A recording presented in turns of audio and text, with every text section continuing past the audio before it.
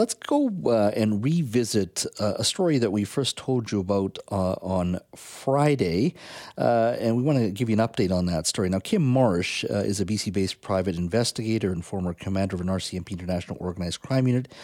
He was named as a co-conspirator in the allegations against former Mountie Bill Maker that we had told you about last week. Mr. Maker is a retired RCMP investigator. He was charged on Thursday with 2 counts of breaching the Security of Information Act, Canada's official secrets law. And, of course, Kim Marsh, we learned early this week on Monday, has been named as a co-conspirator. Now, the interesting part regarding Mr. Marsh is that he recently, by recent I mean late last year, had written a book which looked at his 45-year journey conducting global undercover investigations. In fact, Mr. Marsh was a guest on this show, and we'd had a broad conversation about his career, but also white-collar crime here in Canada and globally, and how we can stay ahead of it, or at least as much as possible, particularly here in Canada, where we haven't had the best track record. Take a listen to his comments on the need to overhaul how we deal with white-collar crime in Canada. Take a listen. I know there's some efforts to develop a unit in Toronto where Toronto Stock Exchange and the financial hub is located for the country. But they got to get moving and get some credibility and get some cases going so the public can gain some confidence. We're known as a pretty soft touch. And then to finish it all off, if you do manage to register a conviction, the sentences are lightweight, unlike the U.S., where if it's a serious fraud, and especially if there's elderly people who have been defrauded, and you see that often, it's very sad, not much happens.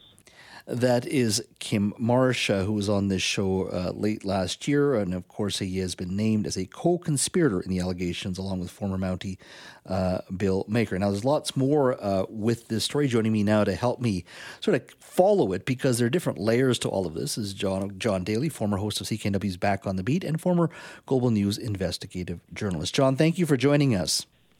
It's a pleasure, Jazz. Listen, Kim Marsh is a good guy. Mm-hmm. I know Kim Marsh. I've met Bill Maker once or twice, but I know Kim Marsh. I've had beers with Kim Marsh, and I must say I'm shocked to hear this. Mm-hmm. Last week, before I came on your show, I did call Kim to get some background on Bill Maker and his relationship, what was going on there, what his take was on it, because I trust Kim Marsh's opinion. Mm-hmm. And, Kim Marsh, like as you said, he's the author of The Cunning Edge on white-collar crime in Canada and internationally, and he was the former head of the International, Investigations Unit for Unorganized Crime for the RCMP.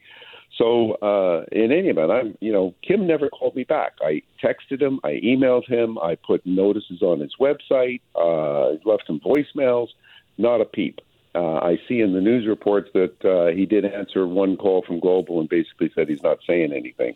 So, there's a lot of weird questions here. If he is an unindicted co-conspirator, is he going to be charged? Is he cooperating? Has he sought legal advice? Well, I'm sure he has if he's named publicly. Mm-hmm. He's innocent until proven guilty. So is Maker. But, the allegations are very serious. As you said, this is actually the new version of the so-called Security of Information Act. It's really the Official Secrets Act. So it deals with espionage. This is serious stuff. But from what we gather from Inspector Baudin from the RCMP, this has got nothing to do with Chinese election interference or Chinese interference in Canadian elections. So what does it have to do with? And, who's this mysterious third party who the RCMP claims the Chinese government was making efforts to identify and intimidate outside the scope of Canadian law? Yeah. Why? I mean, this thing, nobody can get into this courtroom and find out what's really going on because it's basically under the Official Secrets Act. We may never know. No, exactly. So weird. Exactly. It's weird. It's come out of the blue, and late last week. And I, like you, Kim Marsh, I've had drinks with Mr. Marsh. I viewed as somebody who's very knowledgeable, and I had him on the show as well last fall, as I said. So I was a bit taken aback when the name came up. But as I look at this, I'm not sure what it is. And let's just say there is some information. Perhaps things weren't handled well by Mr. Miker in this case. To me, it doesn't seem like there's this grand conspiracy. I almost see former police officers talking to former contacts, trying to get some broad information on things. But to me, I don't at this point, and I say this as a layperson watching from afar, I don't see some great grand conspiracy yet. No, and as much as we have a disdain and questions about the Chinese government, the Uyghurs, this democracy efforts in Hong Kong and so forth.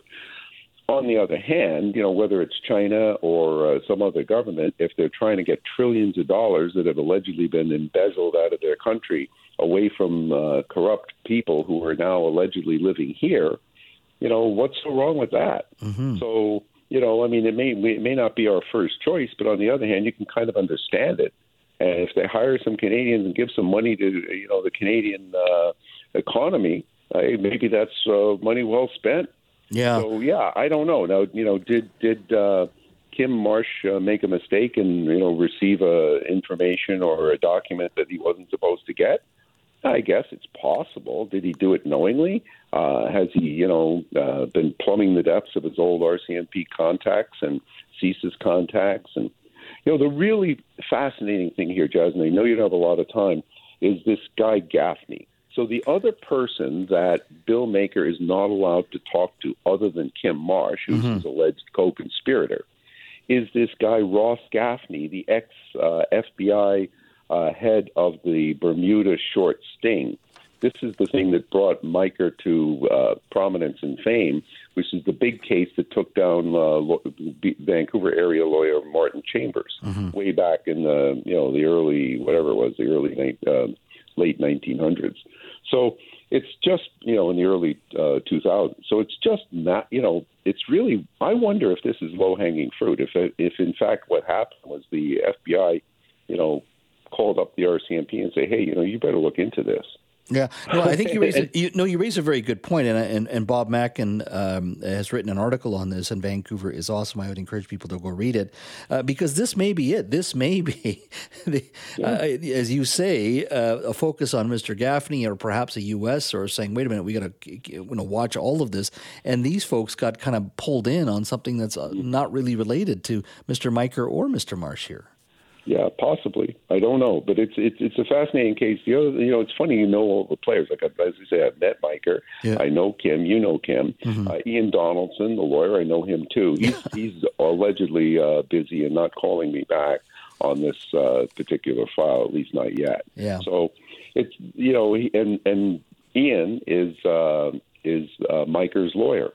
Yeah. Well, Ian has covered many high-profile cases in the city for 25 years, and he knows what he's doing, and a strong lawyer at that. So if you're going to hire a good lawyer, he'd be one of the top five, certainly in this city. So I really appreciate you coming on, John. Let's just stay on top of this because I think part of it is just a conversation. It sounds wonderful on day one when the headlines hit. Profound thoughts are given by many people, and then when you get to the actual court case, when it actually comes of it many years later, many months later, there ain't much there, and that's part of it in regards to why I want to stay on top of it. So I really appreciate your time today. My pleasure. Anytime, Jazz. All right. That is John Daly, former head of CKNW's Back on the Beat, and of course, former Global News investigative journalist.